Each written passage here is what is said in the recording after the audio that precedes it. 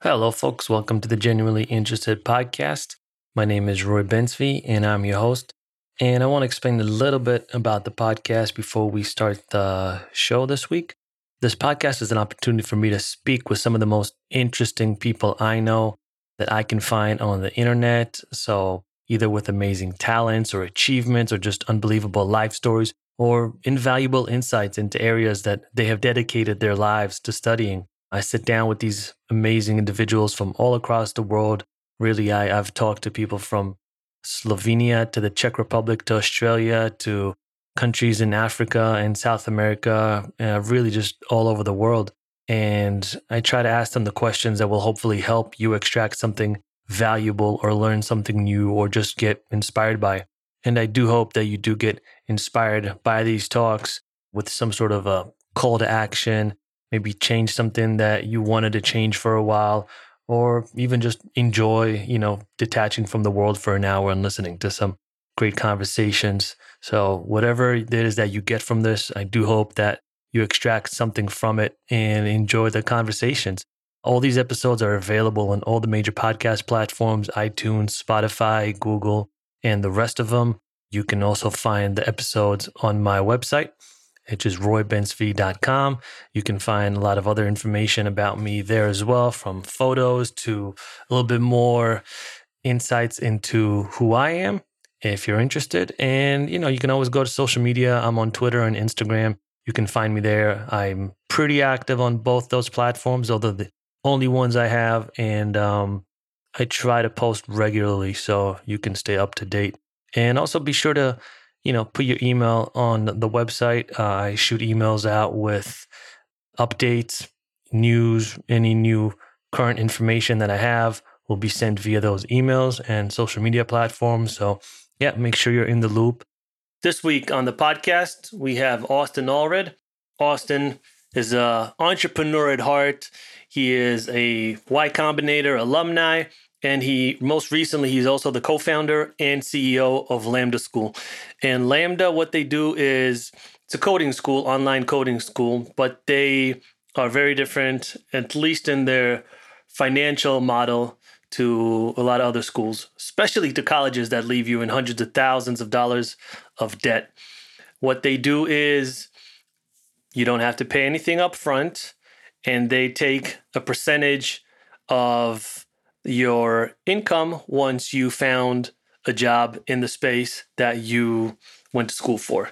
So it's completely different, and we get into all of that. We go into the details. He really explains the ins and outs of Lambda, and yeah, he's just very open, very sincere, which is it's refreshing. Not a lot of people, especially heads of companies, are that open and that sincere and that honest about their company, about themselves.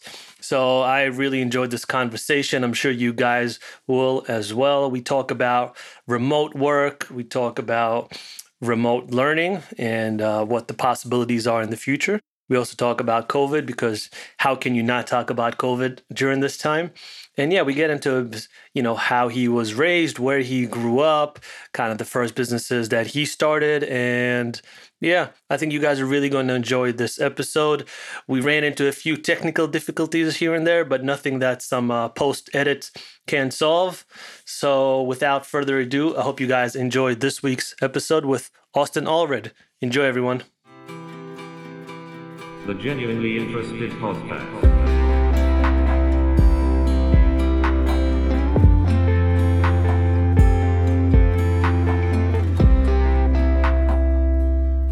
Hey, Austen. Hey. How you doing? Good. How are you doing? Not too bad, man. Are you enjoying the beautiful state of Utah? We talked a little bit before, and you told me that you were there. Yeah, it's gorgeous right now. It's still moderately warm, so perfect weather, and we're down here in the Red Rocks in southern Utah. It's beautiful. Okay, yeah, it's a beautiful. I've only been there once. I went skiing, Park City. It was amazing, but yeah, I know it's packed with like national parks, and yeah, it's a nice one. Yeah, we're down here kind of by Zion, if anybody knows where that's at. Oh, beautiful. And is that where you grew up? I grew up actually closer to Park City than here, so a few hours to the north, but in Utah. So yeah. All right. Did you This is take kind of advantage? like this is like the Florida of Utah. So all the old people have a second home down here where they go for the winter.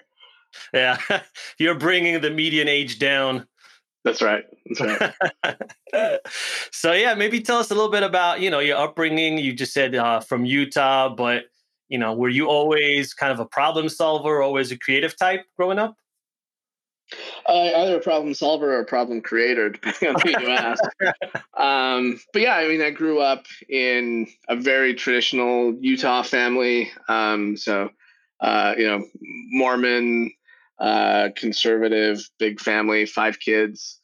And yeah, I mean, life was pretty simple. I was lucky enough that when I was so there are two things that I think were pretty formative growing up. One was that our parents basically made us earn every. So if I wanted to like play soccer in the rec league, I had to earn enough money to pay for that. If I wanted to buy clothes, I had to earn money to Wow. buy clothes. And Wow. you could weed the garden for $7 an hour, or you could figure it out on your own. So that I think that caused all of us to be a little entrepreneurial. And Yeah. the other thing is we're really lucky to be in a house where we got computers and the internet from a really young age. So basically, grew up online. That's amazing. Yeah, most kids don't grow up in that way. I No, feel like there's this, especially now with the younger generation, like everything is kind of handed to them. Where I feel like if you work for something, I don't know, it just A gets you more creative, B probably makes you appreciate things a little bit more when you're not, it's just not handed to you. yeah, I think so, and I think there's the other thing is an appreciation for the fact that like I mean, especially when you're young, getting a job isn't really an option, right? Like you can't like show up in an office and get paid decently well. So it's either miserable manual labor or it's you find a way to hustle. Yeah. Um, and yeah, you give a 13-year-old the no expenses and the internet and everything you earn is play money. I mean, it's a powerful incentive. Yeah. So prior to Lambda, what other businesses or ventures did you start? I mean, I was so when I was really young, I figured out how to.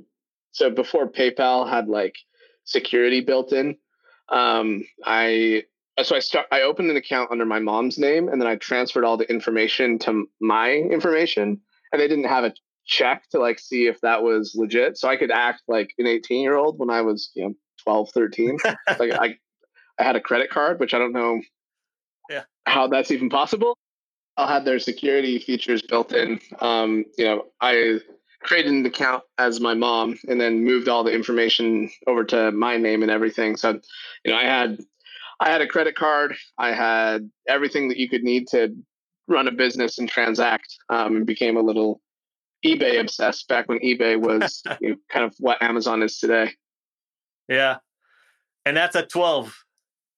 Yeah, so I think I became an eBay power seller, which means you're selling a lot at like 13. And then kept buying and selling. When iPods were a thing, I'd buy and sell a lot of iPods. I'm not sure I was super profitable in doing that, but I sure did have a lot of iPods. So, um, which was the only important currency when I was 15. Yeah. Um, and then Either that ended or up, sneakers, right? yeah, exactly. There's only so much you can do. And a car was just so expensive, couldn't even imagine buying one. So that was the top. That was it. That was, that was the end of the line. Um, yeah, and then I mean, when I was a little bit older, started buying and selling Broadway tickets on eBay, and then that turned into a little company that did relatively well in single-digit $1 million of sales. Nothing too crazy. But when you're 18, that's super real. Insane. So yeah, it was fun. Yeah, most 18-year-olds are earning what, $11 an hour or something. They're not doing single digit $1 million companies. Well, so I was working on it with my uncle, who had started and sold another company, and I didn't have enough capital to buy a bunch of tickets and sell them or doing anything like that. So I was like, hey, I in school, I wrote this like 30-page business plan of, here's how you can buy and sell tickets profitably. He's like, okay, can I hire you for $14 an hour to do this? Or do you want equity? And I was like, oh, $14 an hour for sure. And that turned out to be a mistake, but what can Yeah. you do? You live and you learn, man. Yeah. And then I heard you funded your book through Kickstarter, right? And then you raised over 100K. How did you manage that? Yeah. I mean, so I had, I spent my entire life kind of learning about marketing and how growth works and stuff like that. Um, and so I would, anytime I would do deep research on a topic, I would write an article about it. And those would get shared around, on Hacker News and Reddit and that kind of thing. And I had a sign up list on my, blog. So I had a couple thousand people signed up and was pretty good at marketing. Mm-hmm. And when I was trying to run a startup and it wasn't working out, and I had a daughter in the hospital, so it was pretty much broke. Wow. Um, and so I decided, I need to find a way to make some money quick. And I'd always thought about what would happen if I turned that into a book. There wasn't a publisher or anything. But so I threw up a Kickstarter and said, hey, here are the first 3 chapters of this book. They're, free. And if you want the next 8 chapters or whatever, I don't know what the numbers are. You can buy the book, or, here's the video package. Then I got a bunch of software you could bundle in. And yeah, we did like $60,000 on the first day. And that was life changing, like literally. Yeah. At the point I could save like $1,000 a month if we really scrimped and were meager.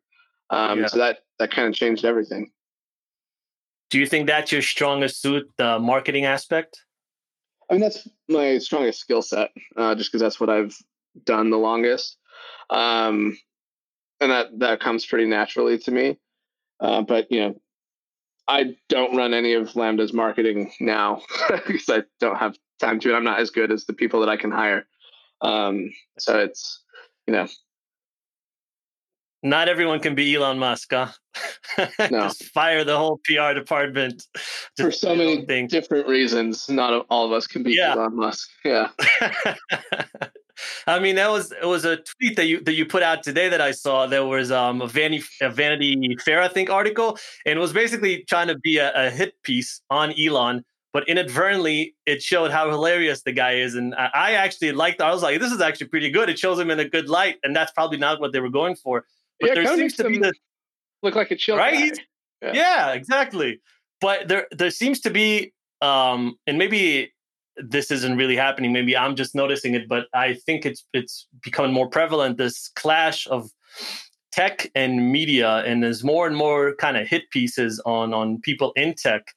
And I don't know if it's quoting out of context or gotcha journalism or clickbait headlines. And I know you've experienced this a little bit personally as well. But why do you think that that's kind of happening right now? Yeah, I think the incentive model of journalism is kind of fading away. Like because of the internet, you don't make money the same way you used to. So there's way more access to all of the content. So Mm-hmm. I think journalists are just responding to the incentives placed before them. And the other thing is the ability to go direct is so intense now. Like I can, like, if someone writes a hit piece about me, I have a bigger reach usually than whoever that journalist is. And thinking about like Vanity Fair, I checked this morning, like Vanity Fair has, 4 or 5 million followers on Twitter, and Elon has 40 million followers on Twitter. So Yeah. Vanity Fair can say whatever they want, and Elon has the bigger reach still, which is not a dynamic that we're used to. We're used to, you have to ask the New York Times what is the right thing to say, and they will end up dominating the conversation. That's not true anymore. And I think that causes, because of, so you have both decreasing revenue and decreasing influence if you're a journalistic institution. And most of the influence is held by the people. So, think, we're seeing a lot of journalists move over to like a Substack like model, and they start getting paid more. And so you eliminate the overhead, and you eliminate, it's the top people in those publications are in effect carrying the bottom people in the publication who don't have as much reach, don't have as many readers. And it's kind of all leveling out into salaries. Whereas, you look at the Ben Thompsons of the world that say, hey, I'm going to go solo and write stratechery. You can make $1 million a year now. He probably makes more than that. And if you're, a reporter at the New York Times, you might make maybe a fourth of that, somewhere between a fourth and a tenth of that. So it's just all shifting in real time, and everyone's trying to figure it out. Yeah, Andrew Sullivan, who just started recently writing for Substack, I think he said he's making about $500,000, whereas before he was probably making half of that in the New York Times. Yeah, probably just doubled his salary, moving away from the New York Times, which is not something like, if you tell that to somebody 40 years ago, that does not compute. That's not No. a thing. And even in sports writing, there are now, publications like The Athletic that they're still like a publication, but it's very, they're kind of arbitraging and trying to pick off the top 10% of the people at newspapers or whatever else that have the big loyal following. Yeah. So it'll probably become more of an individual thing where a journalist sinks or swims by their own ability to create an audience, not based on the name of the publication they write for. And that's new. That's just a totally different world. And even 10 years ago, I don't think that was true.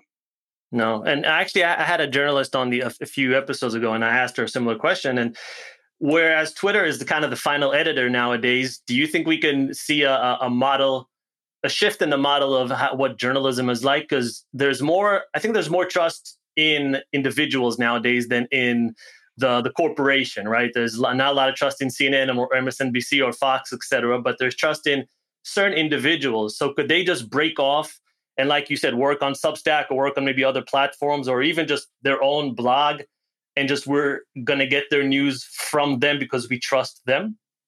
Yeah, I think so. And I think we're seeing that already. There's some modes of journalism that works really well for, and there's some that works less well for. Like, it's hard to be a single reporter and break the Watergate scandal open, right? Yeah. And that's what I think a lot of reporters wish that they were doing on a day-to-day basis. It's, that we're still referring to it however many years later, because that doesn't happen very often. With what we just kind of discussed, you've been pretty outspoken on certain issues with, and, mostly on Twitter. And it's not always the best recipe for success, although sometimes it is, as we see. Much to the chagrin of the comms team. Yeah. Yeah. But have you found that overall it helps you with your brand and who you are, or it hurts you, do you think?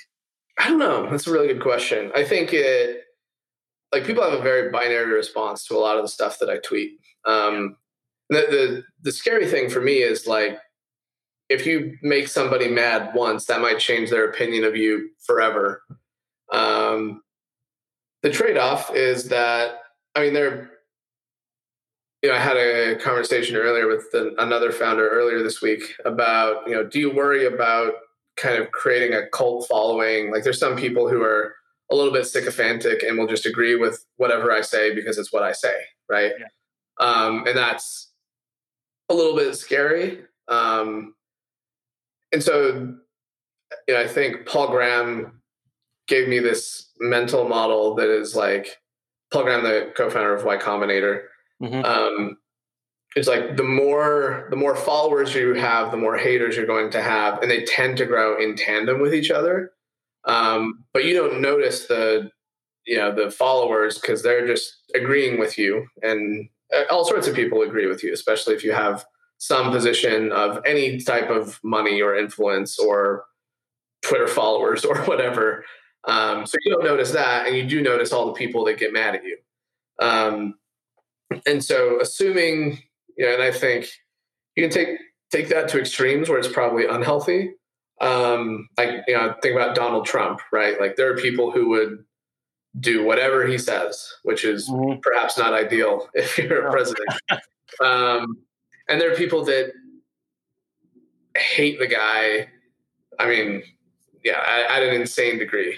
Yeah. And to a lesser extent, think of like Elon Musk, who we talked about earlier, right? Like he can put up a $72 pair of, or I guess a $69 pair of shorts and sell thousands of pairs and get $10 million that way. And there are a lot of people that just hate the guy. So I think where I net out is I would rather have people be either hot or cold instead of everybody being lukewarm or nobody caring, because that's where the business is. But the other mental model is from Naval Ravikant, who's like, you'd rather be rich and anonymous than poor and famous. I don't want to make it sound like I'm poor by any means, but my influence is probably greater than the amount of liquidity I have right now for certain, which is a little bit precarious. Yeah.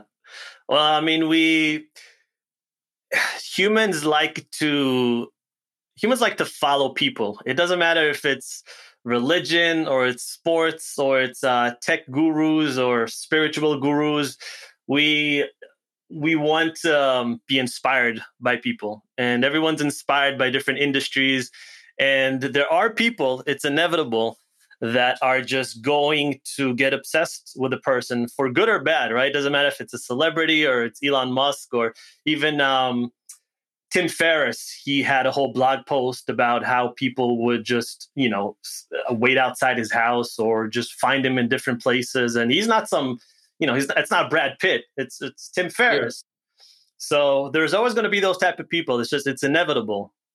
No, I've seen. Yeah, I mean, I'm not Tim Ferriss, right? Yeah. But I've seen enough of the pieces of that I deleted my Facebook, deleted my public Instagram. I now have like 100 Instagram followers, and they're people that I know really well. And it's a little bit weird when you start to go. We'd go on vacation, and people would recognize my kids on the street, and that's when I was like, oh shoot, that's not like that was not my design. And yeah. Yeah. And so even like a lot of places, I've changed out my face for a cartoon face. I don't think it'll make a difference. Like I'm not totally anonymous, but net, if I can have people not recognize me, I would prefer that. So it's not. I want influence without fame, and unfortunately, those things are coupled. Let's talk a little bit about Lambda. Which is a coding school, but it is a different type of school. Maybe explain to people that don't know about Lambda a little bit more about it. Yeah, so the high level Lambda is we train you to be a software engineer or data scientist in live online classes, and you don't pay tuition unless and until you get a job that pays you more than $50,000 a year. So $4,166 a month, basically. So the big difference there is twofold. The first is that you can start without having access to any money or credit or loans or whatever else. Like we don't do credit checks. We don't do a formal loan review process. I need to, for compliance sake, I do need to say, we do look at what your credit score is, but we're not using that in the decision-making process. Hopefully that keeps regulators happy. But the big difference is that it aligns the incentives of the school with the incentives of the student.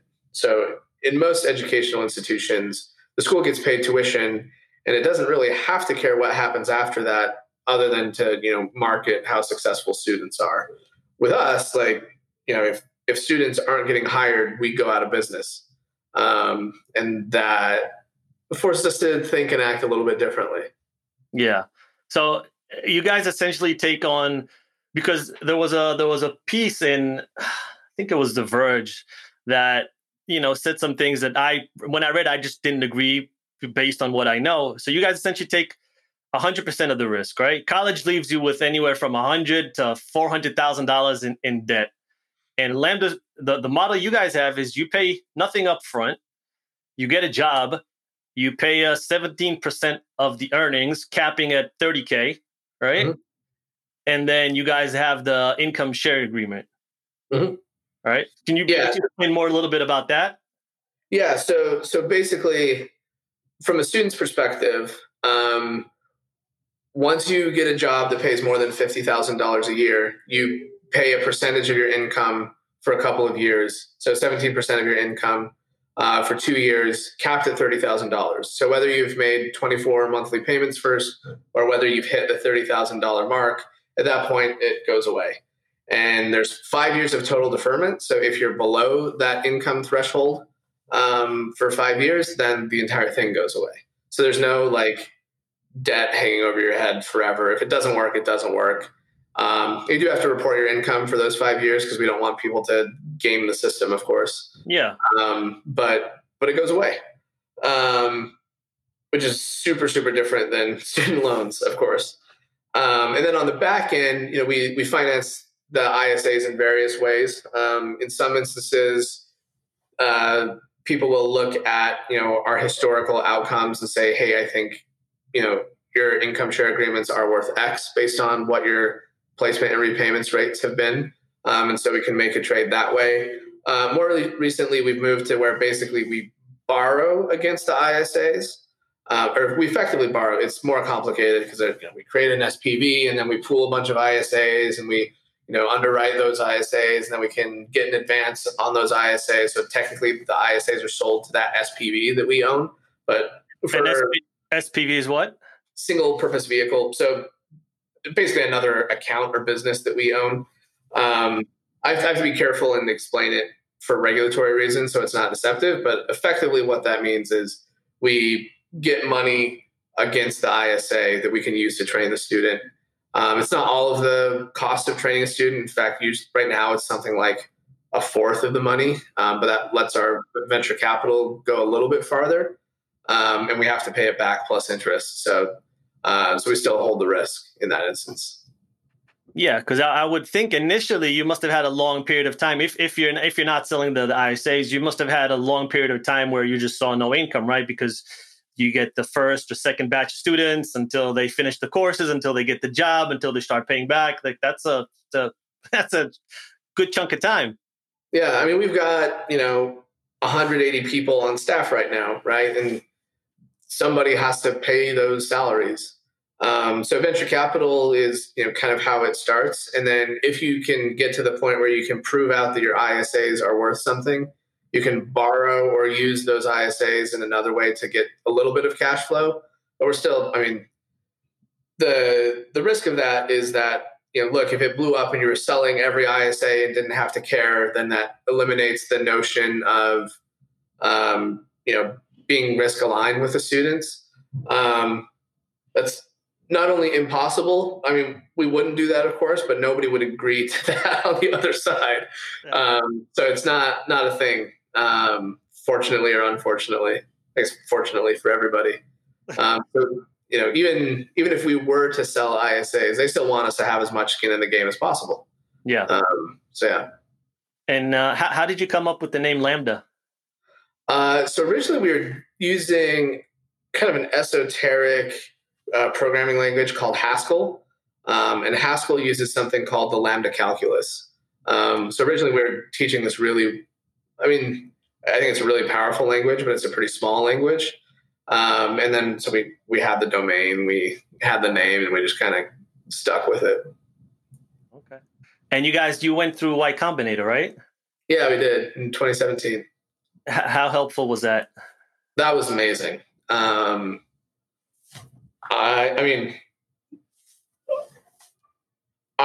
obviously, if you can go through Y Combinator, just do it. The dilution that you take is like 7%, and the likelihood that you come out on the other side without YC having moved your company's value up 7% is zero. Yeah. So it's a no-brainer, but it was an incredible experience. Jeff Ralston and Daniel Gross were our partners at YC. And they were super helpful. And there were, 3 or 4 times during the course of YC when I think their advice totally changed our trajectory. So one of the examples is, we were a 6-month program at the time, and we're always toying with what the ideal length of Lambda School ought to be. And so I was like, all right, we can run 2 cohorts a year. And, we're going to run one cohort, July 2017, the next cohort, January 2018. And so we'll, by the end of 2018, we'll see how the first 20 students are doing. And that will be our sample size. And Jeff Ralston, who's now the something president of YC, I'm not sure what the titles are, but he's no longer just a partner. He's like, why don't you run a new cohort every month or, even every week? Like that feedback loop is way too long. And for some reason, because I started talking to physical schools where you have to get one batch of students out of the building to get the next batch of students in the building, it never clicked with me that you don't have that constraint. You can start cohorts every hour if you want to. Yeah. And so that little stuff like that seems obvious in retrospect was a huge shift in the company. We've learned way, way more than we would have otherwise. I mean, we would have been on our third cohort now. And instead we're on our 150th. So Jesus. Big difference. Yeah. Big difference. Yeah. And can anyone join? Is there some sort of a rigorous application process? Do you have to have some sort of basics in coding, or is it just up for anyone? Yeah, you don't need to have any experience or any credentials. But we try to, as quickly as we can, get a sense of how hard you'll work and how smart you are, basically. And we make all of our decision process based on that. There's a little bit of secret sauce in how we do that. Yeah. But it's actually pretty cool. It's pretty egalitarian. It's pretty fair as in any admissions process can be. And we don't care about who your parents are. We don't care about how much money you have. We don't care about what your resume looks like. We're just looking for potential. So, walk me through this. What's the downside? It seems it's a win-win for everyone. I just don't understand why there's hate for this. I albeit little, but it just seems like it's a great leveler for people that maybe aren't in a big city or don't have the opportunity to go to a major school or the money to go to Ivy League or whatever it is. You're not bound by geographic location. It affords the same opportunity for everyone. You're not in debt. It's a win-win-win. Yeah, the downsides are, if you can figure out how to become a software engineer for free, this is definitely more expensive. Yeah. So it's not necessarily cheap. I think it's still cheap relative to a lot of universities, but it's not cheap.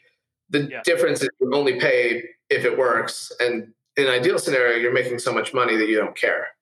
And almost all of our students are, including paying tuition, net positive, plus a way better career trajectory. The downsides are, if you put a lot of time and effort into it and it doesn't work, you still put that time and effort into it. There's no way for us to absolve you of that. Yeah. And that, that can be frustrating. That happens relatively rarely, but it certainly happens, right? We can't yet guarantee that every student who goes to steps foot in Lambda school gets a 6-figure job. Yeah. And you can debate how much of that is on the student and how much is on Lambda. I think, that's the scenario that we try to avoid, not only because it's the right thing to avoid, but because, we'd spend tens of thousands of dollars training people and then we're going to get zero back. I would prefer to not do that. And then let's see, what are the other downsides? So I think it's really those two. If it works and you could have gotten there without spending any money, then it's going to be more expensive. I think everybody understands that coming in. Yeah. And if you're not successful, then you don't have to pay tuition and we lose a bunch of money, but you lose a bunch of time and that sucks and nobody likes that. Yeah. And I mean, if you go to college and you pick a major, I don't know what the statistics are, but not 100% of the people are going to work in whatever field that they went to college in. It's probably pretty low. Our statistics crush any university by a wide margin. And not to mention the fact that the people who aren't successful don't pay us anything, right? If you look at a school that has a 75% graduation rate and a 75% hiring rate within the field you studied, that's a really successful school. Yeah. We do the math on that, and of the people who've paid tuition, it's 50% of them were successful. And the school gets paid for 100%, even if the 50% are only successful. Lambda only gets paid for the 50%. So it's a much better system of education. But people are thinking about, like, they're comparing us oftentimes against a utopian ideal that doesn't exist instead of against, an education system that does. Yeah. And that's often, the pushback is, well, why can't you do it this way? Or, why isn't it just free for everybody? It's like, I wish it could be. Like, I'd be thrilled for that. But someone has to pay instructor salaries. Someone has to pay for the software. Someone has to pay for our placement teams. Someone has to pay for the career coaches. If you know of a way to automate all of that and make it cost zero, please let me know, because I will buy it. And even off of that, someone will make money somehow. It's just, there's just got to be a process where people can make money. You don't have to bankrupt other people, but there's just got to be a way where everyone can stay fed. Yeah, I think the average person gets that, right? Yeah. The other criticism is that somehow what we're doing is indentured servitude, which makes zero sense, because you only have, it's the tricky thing in the financial space is this a loan, or is it ownership of people? And like it's really neither. It's kind of in between those things. It really has the best pieces of the loan with the forgiveness of, if it doesn't work out, you don't have to pay. But you could create an income share agreement with the loan. It would just be the most forgiving loan of all time. So we may end up moving that direction just for clarity. Like, look, it's a $30,000 loan, but if you make 24 payments, then we'll forgive the rest. And if you don't get a job, we'll forgive it. And, in all these instances, you don't have to pay anything. The tricky part is there in the United States, if you forgive a loan, that is income on your income taxes. So we don't want to, give you a $30,000 loan and forgive it, because then you have to pay taxes on that, which is no fun. All right. Quick word from our sponsors. Guys, do you like drinking coffee as much as I do? I hope you do. But do you also like helping people in need? I'm assuming you do, because my listeners are good people. And Free Lunch Coffee, the company I teamed up with, just simplify that whole process for you. It's an amazing brand with an amazing message. And what they do is, when you buy one bag of coffee, they provide 10 meals to children in the schools of South Africa. They give away 50% of the money they make to end hunger in the lives of young children. And their coffee is just first class, organically grown, fair trade, premium grade coffee beans. So you're guaranteed deliciousness with every sip. Really, it's an amazing brand, and you should get behind them, just as I have. And it's super easy. You just go online. And if you don't like it, which I don't see why you wouldn't, but if you don't for some reason, 100% money back guaranteed within 30 days. So it's a win-win-win. It's a win for everyone. So just go to the website, punch in genuinely, and you will get a 10% discount at freelunchcoffee.com. Again, freelunchcoffee.com. Guys, it is a season of giving. So like I said, win-win. You get coffee, children in need get food, and the company can continue to do this and help people around the world. So freelunchcoffee.com. Back to the show. So transitioning from the brick and mortar college to online. I think brick and mortar will never totally go away, but I think there was even until a year ago, people were saying that stuff that is now online would never work online. So the question now is, how much of it shifts back? I think there will probably still be a college system of 4-year degrees where you go physically in person, but it will be a fraction of the people who are going now will take that path, because there's so many other paths available. I think the 4-year degree, kind of traditional academia, does make sense for maybe a fourth of the people that are currently going to college, but it's certainly not everybody. So that will shift, I think. And there's I personally don't have kids, but pretty much all my friends have kids, and where I live, all the neighbors do as well. And I hear that kids with learning difficulties, are having a really difficult time this year specifically. I believe it. Yeah. Yeah. And I was just, I started to think because when I was growing up, I definitely had learning difficulties like ADD, couldn't, stay focused. And I was thinking like, if I had to be in this situation today when I'm a 13 or 14-year-old and I had to be on Zoom with the phones and all the distractions, like forget about it, impossible. Right. And I was thinking, is the one-on-one tutor irreplaceable, or could there be maybe a new platform that would specifically focus on kids with learning disabilities that are maybe suffering a little bit extra this year? Yeah. So it's interesting because we have, like, this is one of those times where I think there's so much history of, when my wife was an elementary school teacher, it was, she was the teacher and we're in Utah, so there are 30 kids and, everybody's trying to figure it out together. And there are new models that are different ratios or different groups of kids and all sorts of new stuff. And, some people look at that and say, oh, the special needs kids might be disadvantaged in this new world.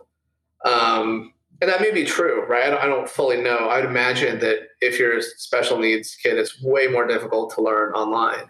Yeah. And it may be that if you're a kid who, there might be some people who thrive and excel in that environment. And so what I hope we get to is that kind of just better matching for which style is best for which individual. I mean, like in my high school, there are, kids who had Down syndrome, and Zoom does not work for that, right? Yeah. Like it just doesn't. Yeah. But there are also people who sat in classes and slept through the day because it wasn't engaging and it wasn't what they wanted, and what they wanted wasn't at our school. Yeah. So I hope that over time, we can find the right fit for all of the types. Right now, what we have is one size fits all. And I don't even know if it's one size fits most. I got to think back to my high school class of like how many of the students were engaged and learning. Like I think half would be generous in a lot of places. Yeah. Yeah. I think we're also kind of figuring shit out this year, right? Like this has been a very experimental year for everyone, very difficult year for everyone. And everyone's just trying to figure out, parents are working from home. They're trying to figure out how to manage the kids. The kids are studying from home. They're trying to figure out, the teachers are teaching from their house. They're trying to, everyone's just trying to figure out what works and what doesn't, right? Totally. Yeah. I mean, the good news is there's a lot of experimentation. The bad, I mean, I think that will net be good in the long run. But it means there's a lot to figure out in the meantime. Yeah. Are you guys working remote, all the team? Yeah. So we've always had about half of the team be remote. Mm-hmm. And then all the students have always been remote. So it was a really easy transition for us. I'm sure we'll have places for people to work out of when that's an option again. Because we've got people in San Francisco that have 2 kids and 2 adults in a 700 square foot studio, and it didn't matter before because everybody went to school and work, and you just kind of came home to eat and sleep.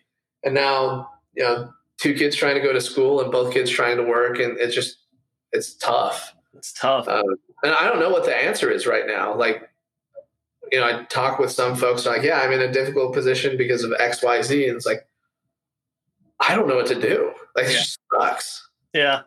I think at the beginning of the year, everyone was like, fuck yeah, like working from home. This is great. Like I don't have to commute and I'm just sitting with my coffee in the backyard.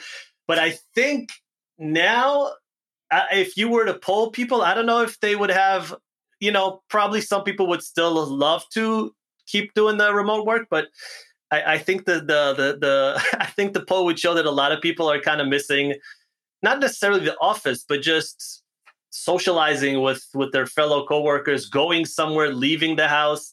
I think people kind of miss it. No, and I think we had a hybrid culture before where we had people who were in the office and people who were remote. And if you are intentionally being remote, you structure your life very differently, right? You have social groups outside of work. You have, like you don't rely on that same kind of work infrastructure. Whereas, the people who are in the like being forced to be remote sucks in most instances, right? It's not fun.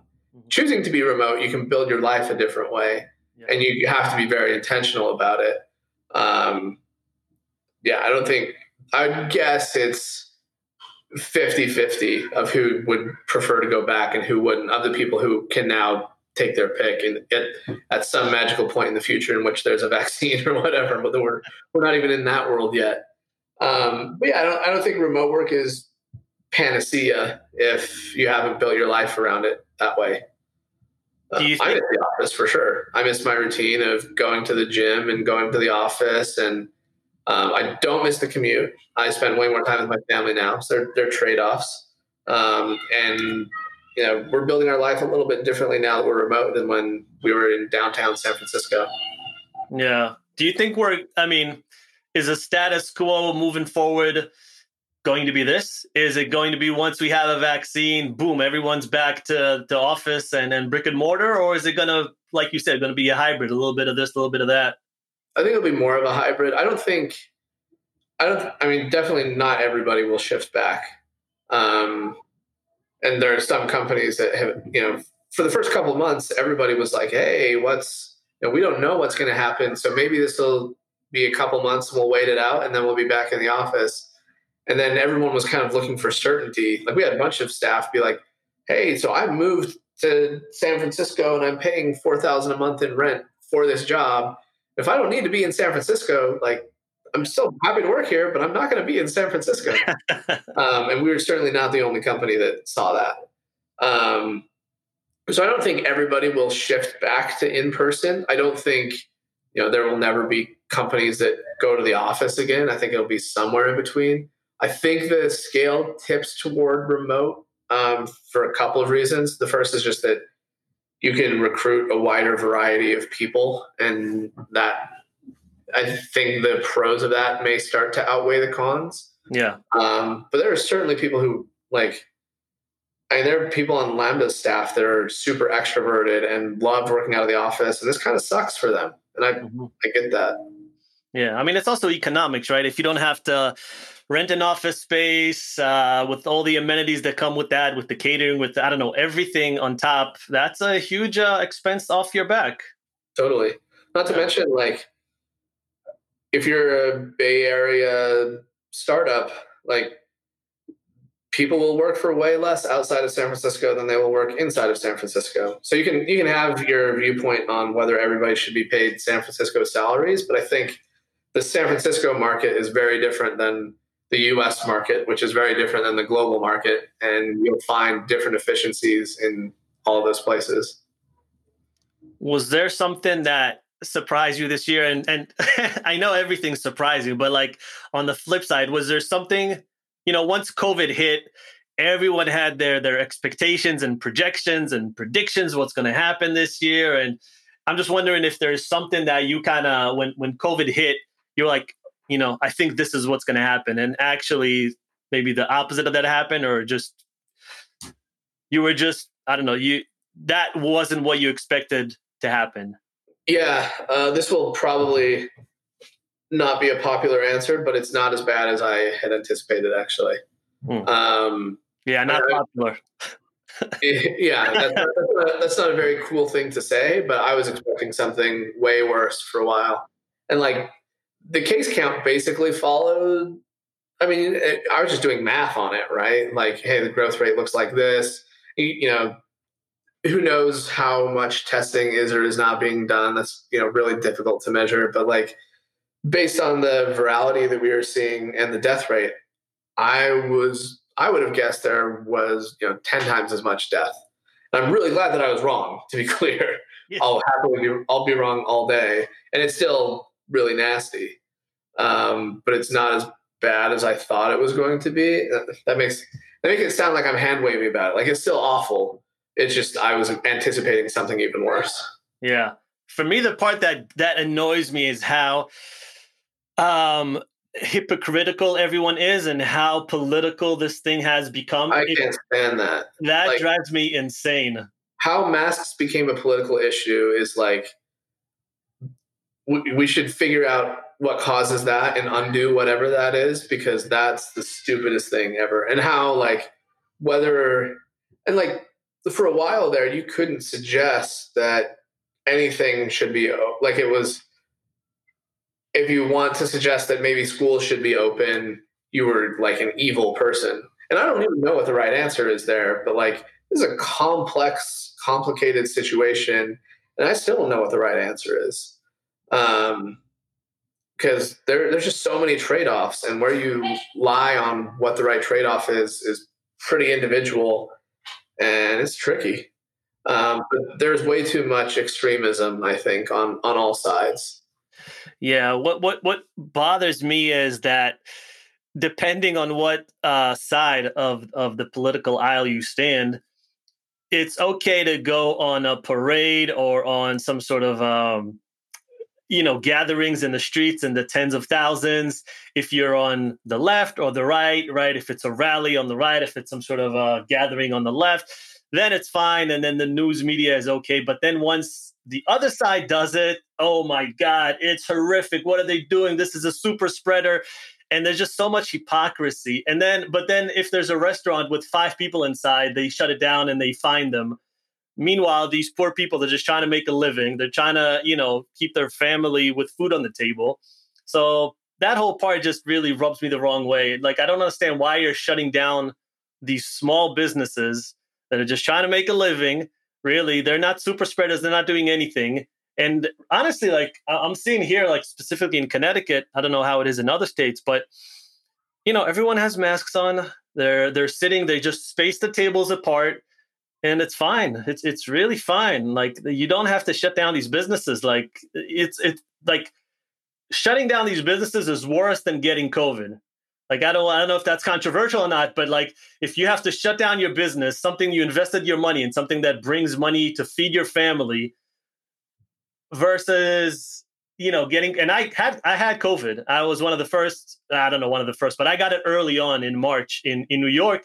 And it was a really shitty week, and then it was done, So yeah, I'm definitely going to sidestep which is better or worse. But yeah, I think the reality is there are trade-offs that are difficult to legislate and different for each person, and of which you would prefer, right? And like, the reality is that there's not a winning answer where it's like, oh yeah, that makes a ton of sense. Everybody's happy. Everything goes away. Like, shutting down businesses is awful, and people getting sick is awful. And like, there's no clear win.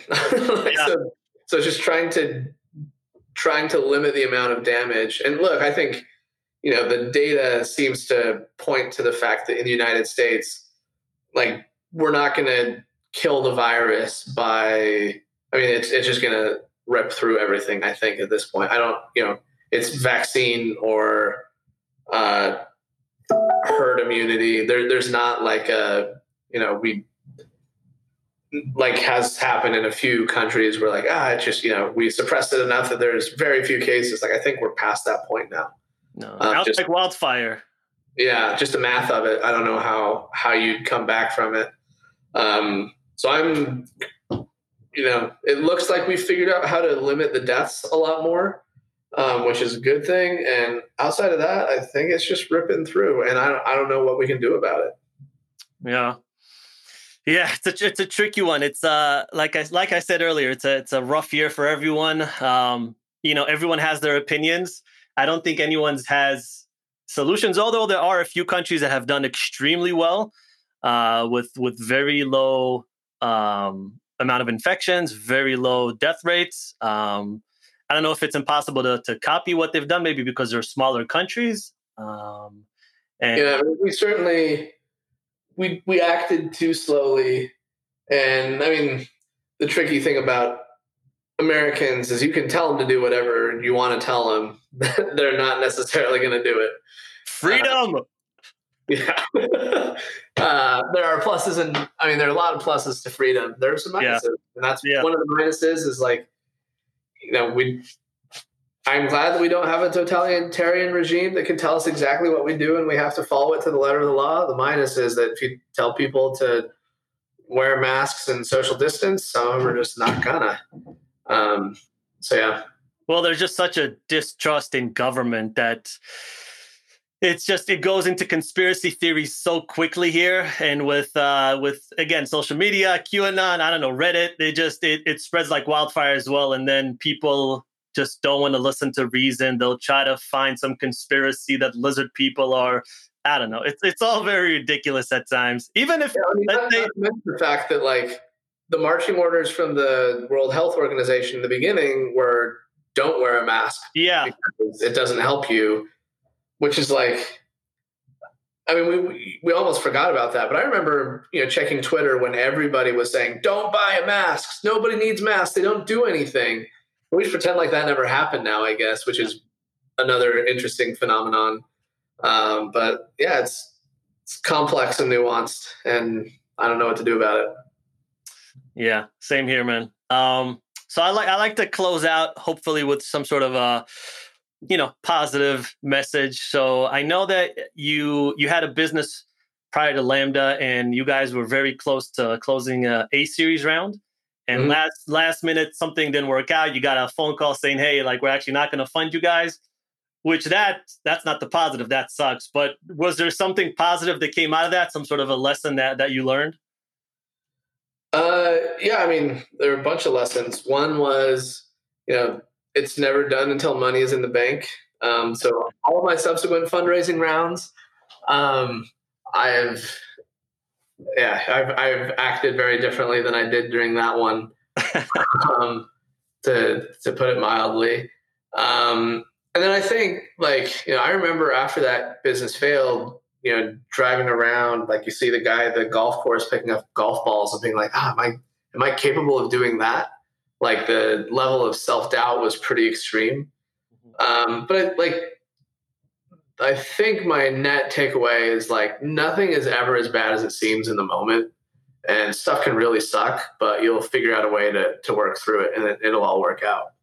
I get in trouble for saying stuff like it'll all work out as well, because what if you have cancer and you die? But I actually, I'm optimistic enough that I believe, things are not as bad as they seem, and the more we learn to reckon with those things, the better off we are. So, yeah, mindset is everything. Yeah, agreed. Austen, you're awesome, man. I really appreciate. This was great, and I think people are really attracted to you because of your sincerity. So that's one thing that keep that. Just always keep that. That's awesome.